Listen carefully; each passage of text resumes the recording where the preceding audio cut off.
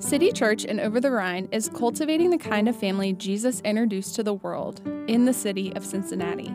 We're glad you're choosing to listen to a sermon from our weekly service. We would love to meet you. Visit us on Instagram or at citychurchotr.com. Enjoy. So I went to counseling for the very first time at the beginning of 2019. I was about to turn 28 and felt like maybe, just maybe, God wanted me to put off some of the patterns I had gotten really comfortable with and put on some new patterns, develop some new tools, begin to walk with Him in some better ways. So marched my little self into my counselor's office. Her name was Rachel, but I began to call her Sister Rachel, not because she was Catholic, but because she was so wise. I used to be like, Sister Rachel said, and Sister Rachel said, and well, when I was with Sister Rachel, and one of the things that Sister Rachel told me really early on in therapy or counseling, same thing, is this: Caitlin, you're using a word here. You're using the word but, and I want you to replace it with an and. You're saying, yeah, my grandfather just died, but I'm so grateful that he's out of his suffering. Or friendship is really hard, and I'm kind of lonely, but I'm just, so glad I have friends. And she said, you need to start saying, and. Work is hard. I'm not sure how to continue to submit to a boss who may have some narcissistic tendencies. And I'm thankful for what I'm getting to witness God do there. Yes, life has been hard, and it's also really good. And that is one of the things that we're seeking to do with this series called And. That instead of saying but or, that we would replace that word with and. That instead of as a church going after the Word of God or the Spirit of God, we would get to say and. We want to be a church that's formed by the Word of God, that loves the Bible with all we are. And we believe God isn't done yet. That He still has a word for us this morning, He has a word for us in this season, and that He's still speaking to us. And so this morning, last week, Rob kicked us off with how we can start to hear God's voice. That God speaks both an audible voice sometimes, and He speaks through the Word. And this morning, we are going to unpack in the Bible why the Bible matters in our lives. And the Bible matters because, in my opinion, because God, we see through engaging with the Bible, we gain a deeper understanding of how God uses messy people for His glory and kingdom gain. Next week, Chris is going to tell you why the Bible can be trusted. He's going to give a great scholarly view on the Bible. That's not my expertise. Mine is messy people, because I am one. So we're going to start there this morning. But remembering that through engaging with the Bible, and we're going to look at the Bible through one man's story, a man named Peter, we gain a deeper understanding of how God uses messy people like you and like me, for His glory and for kingdom gain. So, let me tell you about Peter. Peter was a fisherman. Peter was one of Jesus' first disciples and one of His closest disciples. It's thought that Jesus had he had 12 disciples, right, that followed hard after Him, that Peter was kind of in the inner circle. He was one of Jesus' best friends. And Peter, prior to following Jesus, he's a fisherman. I just want to think about what Jesus was thinking when He thought that a man that lived on a boat who had no access to a shower should be one of the ones that followed Him really closely. I'm glad Jesus picked disciples and not me, because I wouldn't have picked the smelly ones. But He picked Peter. And He reveals Himself, we see two pieces of Peter's calling in Mark and in John. And they're a little bit different. In Mark, Jesus says to Peter, come, follow me, and I will make you fishers of men. So Peter is given a new job. He and his brother Andrew are no longer to catch fish. They are to go out, follow Jesus, and bring people into relationship with God. To literally travel around the Middle East, bringing people, catching them, and bringing them to Jesus. Saying, come and see, this is the man. And then we see in John's account that Jesus gives Peter a new name. That no longer is Peter to be called Simon, son of John, but that he gets a name called Cephas, which in Aramaic meant rock, which is why some of us have heard Jesus called Peter referred to as the rock upon which God would build his church. Because God did just that. When Peter comes into relationship with Jesus, we see the way that God redefines Peter's identity. No longer is he a fisherman, but a fisher of men. No longer is he living on a boat in a small lakeside town. He is to follow hard after Jesus. And with this came a new purpose, a new allegiance. And so Peter leaves his fishing boat that he and his brother Andrew owned, and he does just that. He follows Jesus. One of my favorite accounts of Peter is Peter on a boat again, which is kind of ironic. In Mark 4, we see, let me get there in my Bible, we see what happens when Peter starts to doubt God and he gets a little bit overwhelmed. And so Jesus has laid out a bunch of parables to a huge amount of people. And then he pulls his disciples close and he says, let us go over to the other side of this lake where he had been preaching. So they left the crowd behind, took him being Jesus, along, just as he was in the boat. And there were also other boats out there. And then something happened. It's dark outside. The waves are kind of going. And remember, Peter was a fisherman. He should not have been that overwhelmed. And yet a furious squall came up, and the waves broke over the boat, so it was nearly swamped. And when I take a couple of creative liberties here, I'm like, oh, Peter knew what to do. He lived on a boat after all. I'm sure he and Andrew had the buckets, and they're like trying to get the water out of the boat as the waves are crashing against it. And it's super dark outside because no electricity. And what candles they would have had would probably have gone out because it's so damp from all the water rising in the boat.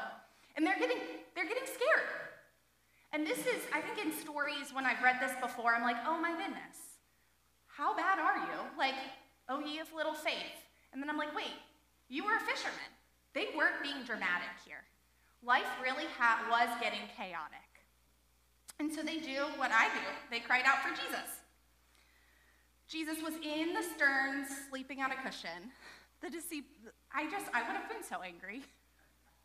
Like, you are in the mid, like, the water is rising up, and you're working hard to try to get it out of the bottom of the boat, and somebody's sleeping?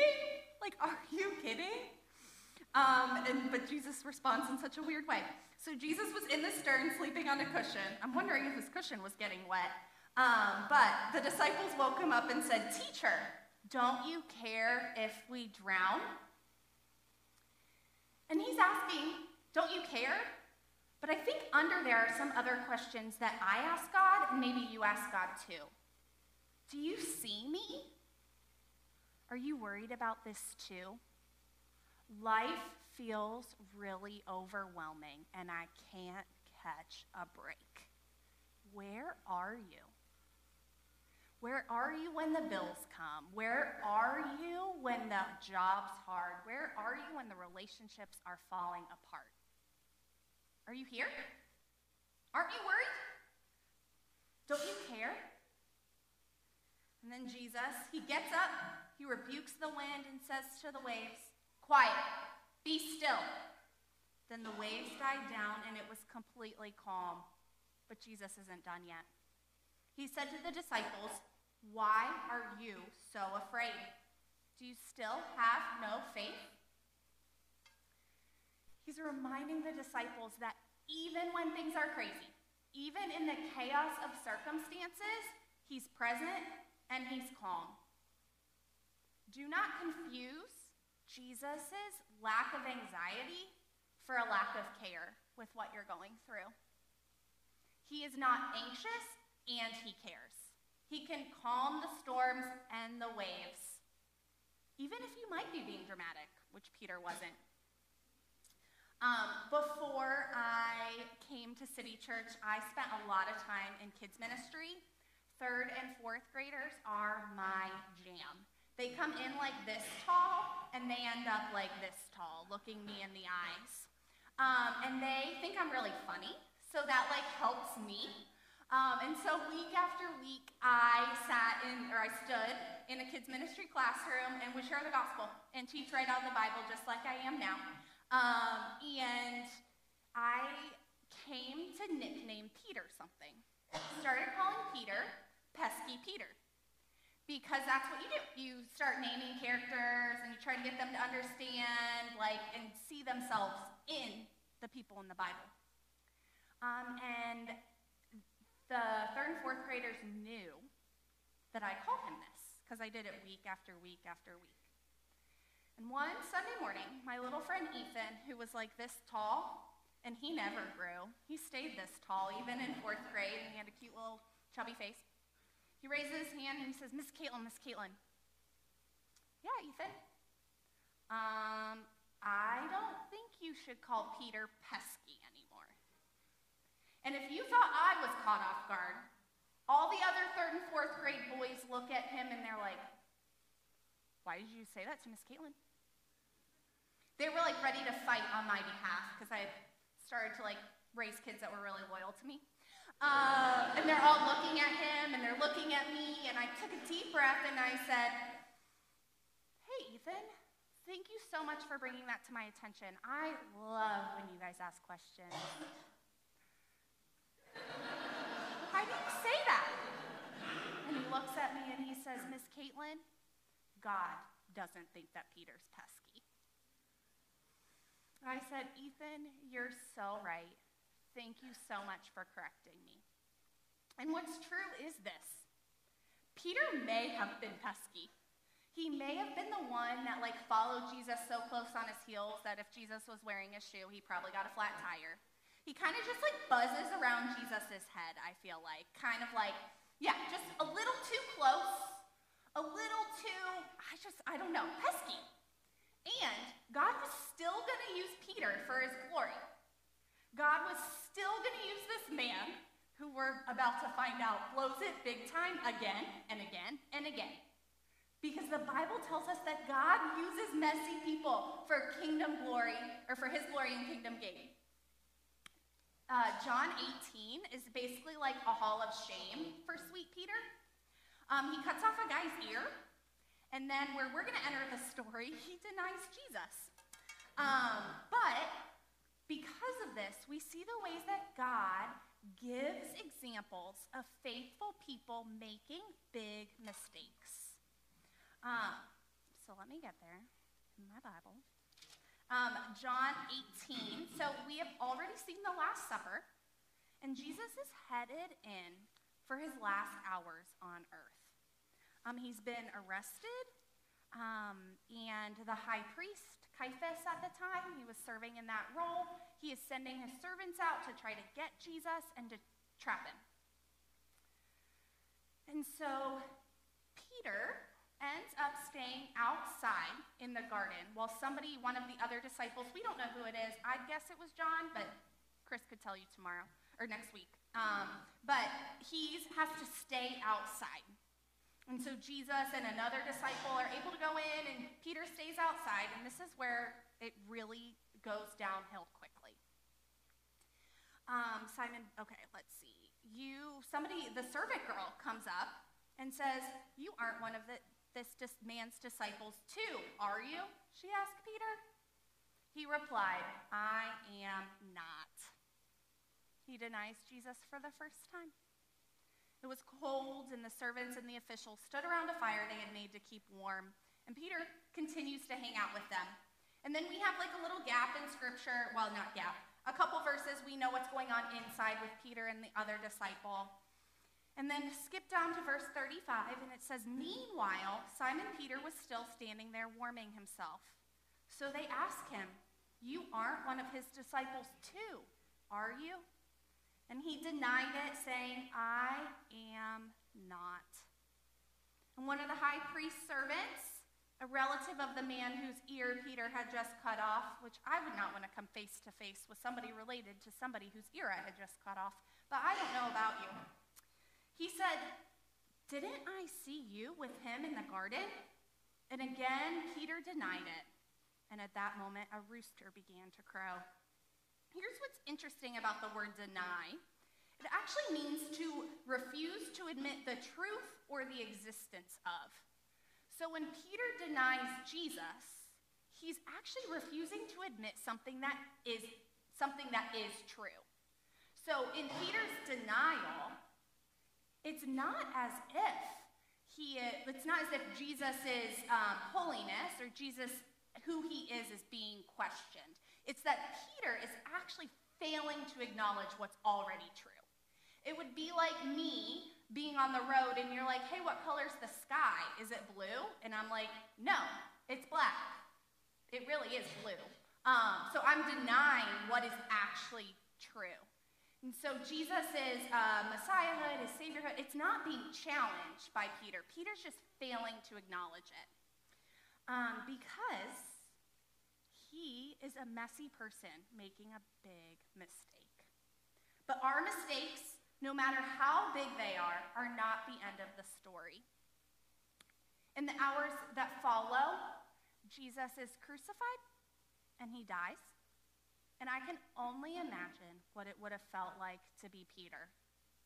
That's his last interaction with one of his very best friends, the man that he left everything to follow. It's weighty, and it's hard, and it's really sad that that's where he thinks he's left. But God is awesome, and he is going to show us through his word how he kindly restores Peter. So at the end of John 21, we re-meet Peter. Here's the funny thing. Peter, who once was a fisherman, successful enough to buy his own boat, he no longer is good at it. He goes back to what he was doing before he met Jesus because he felt unworthy, I would think, of actually doing what God called him to do. There's been no repentance here. He's blown it big time, and there's no restoration yet. And so he goes back to fishing, and he's really bad at it. I mean, they throw down their nets time after time, nothing. And then Jesus shows up on the scene, and they don't realize who he is.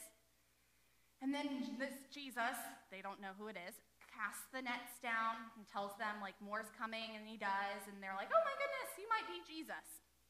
And they all eat breakfast together, because it's awesome to eat breakfast. And when they had finished eating, Jesus said to Simon Peter, Simon, son of John, do you love me more than these? Do you love me more than the people around you right now? And he says, yes, Lord. He said, you know that I love you. And Jesus said, feed my lambs. Again, Jesus said, Simon, son of John, do you love me? He answered, yes, Lord, you know that I love you. Jesus said, take care of my sheep. The third time, he said to him, Simon, son of John, do you love me? Peter's hurt because Jesus asked him the third time, do you love me? And he said, Lord, you know all things. You know that I love you. And Jesus said, feed my sheep. 3 denials, 3 opportunities for Peter to declare who Jesus is to him. And actually, with this comes a promotion. Throughout the Old Testament, if you're with us in the Bible reading plan, you're learning all about shepherds and God's people and following them. A shepherd is used throughout the Old and the New Testament as a great leader, a man after God's own heart, someone who's kind. At times, a shepherd will actually pick up its sheep. This morning in Psalms, I love Psalms, that's where I go. King David was talking like, God, you carry me like a shepherd carries his lambs. So when Jesus is saying to Peter, feed my lambs, take care of my sheep, he's saying this, hey, will you shepherd my people? No longer is Peter just asked to go and catch them. He's supposed to take care of them. With this kind restoration, we see in God's word Peter being reinstated, being restored, and receiving a promotion. And Peter is faithful with that. He goes on in Acts. So a couple of days have gone past. And all the Christians, so those who had come to follow Jesus, they were both a mixture of Gentiles and then also God-fearing Jews. They come into Jerusalem together for a festival. And then Pentecost happens. And so we see it says, when the day of Pentecost came, they were all together in one place. Now there were staying in Jerusalem God-fearing Jews from every nation under heaven. Just kind of cool. I imagine, I haven't been to Asbury, but I know a lot of you guys have visited, but there's a move of God happening there. And that's what happened during Pentecost, that the presence of God was so thick that people who knew Jesus started to act in ways that those who didn't know Jesus were unfamiliar with. So we've got the God-fearing Jews and those who knew and claimed Jesus as the Messiah. And then we have those who didn't do that. And those who hadn't done that yet are starting to judge these guys. They're saying like, and they're speaking in tongues. Are they drunk? What's going on? This is chaos. I can't handle it. And Peter gets to be a voice of reason in this situation. And he does it in such a special way. You see, the people who had not given their life to Jesus had still familiarized themselves with the law. They knew the Old Testament so well. So Peter appeals using God's word to language they would have been familiar with. Peter, because he knew it so well, he starts quoting from the book of Joel with prophecies. And then he does a deep dive into Psalms. Because they would have sang these songs. They would have known them like we know certain songs. I can say, Jesus loves me, this I know. That was what Peter was doing. He was saying, these are the words you know so well. And then he uses it, words they were so familiar with, to declare what is true about Jesus. In Acts 2, verse 36, after he lays out his argument, he says, therefore, what's the therefore? Well, let's remind ourselves, okay, because of all these things that the law points out to Jesus, let all of Israel, not just the ones who are already God-fearing, but let all of Israel be assured of this. Are you ready for it? Be confident. Be assured. God has made this Jesus, whom you crucified, both Lord and Messiah. He's saying this, that Jesus man, who you just hung on the cross, he's both Lord and Messiah. So, why two different words, you ask? Great question. I'm so glad. So, Messiah is a sufferer who is to redeem.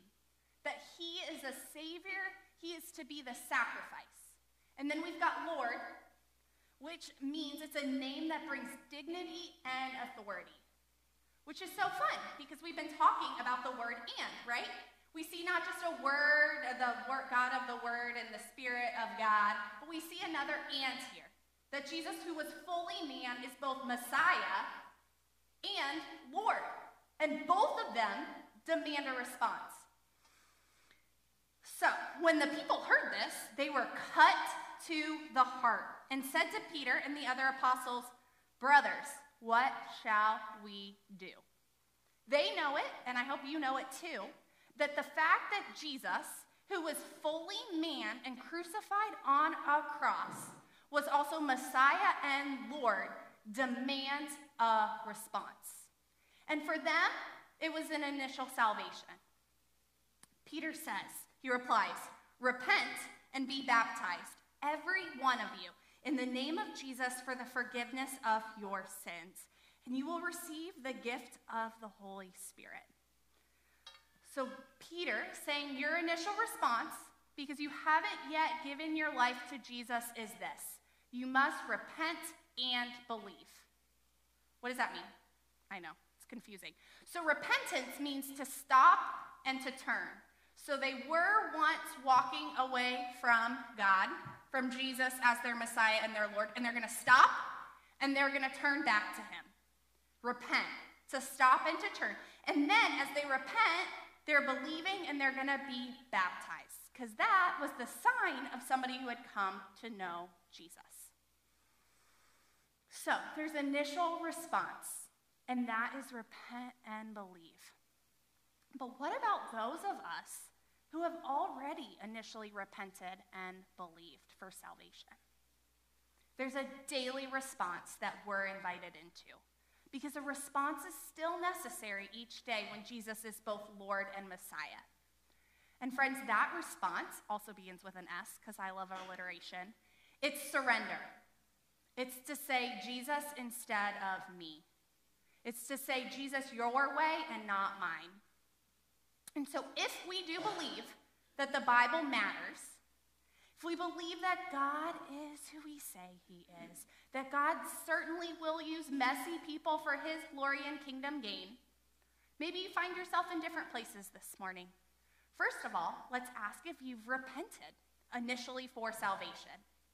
If not, when the worship team comes up, there will be people praying in all four corners. They would love to answer any questions that you have about following Jesus. Maybe you have repented and believed, but there might be 3 different ways that you need to respond to Jesus this morning. The first is this: invite God to redefine who you are and what you're called to do. Maybe you need to invite God to speak over your vocation in a new way. God, I have been doing this job that I do faithfully, and yet I'm not sure if it honors you. Can you help redefine it for me? Maybe you're like Peter in the very beginning of his story, where he just needs God to breathe new life into something, and maybe it involves redirection. Or maybe life is so overwhelming. The marriage is falling apart. You don't know if you have any friends anymore. The bills keep piling up. Your car has broken down and you have no way to get anywhere. You're at a dead-end job. The mental health issues are so heavy you can't get out of bed in the morning. Or parenting is really difficult. I don't know where you are. I know that circumstances get heavy and chaotic. Maybe you need somebody to remind you, and somebody on our prayer team would love to do it, or one of our staff members, that you're not alone.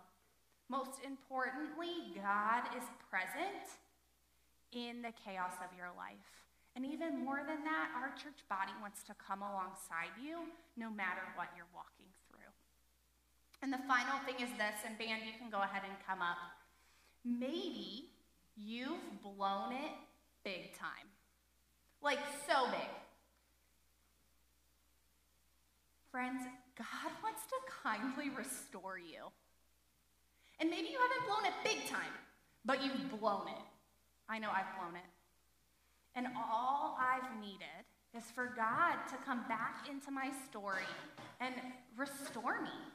Remind me who I am and put me back on a path to follow hard after him. So no matter where you are, this morning, like I said, the prayer team will be here. And then also I'm going to pray for us. So if you'll put your hands out like Catherine had us do during the Good Morning invitation. I'm just going to ask for God to speak to each of us. Dear Lord, we love you. We love your word. Teach us how to apply it to our lives in new ways. And God, if we haven't yet committed our lives to you, or we need to recommit our daily lives to you, would you show us how? Would you make us aware of how we can fully surrender to you, Jesus? It's in your name we pray. Amen.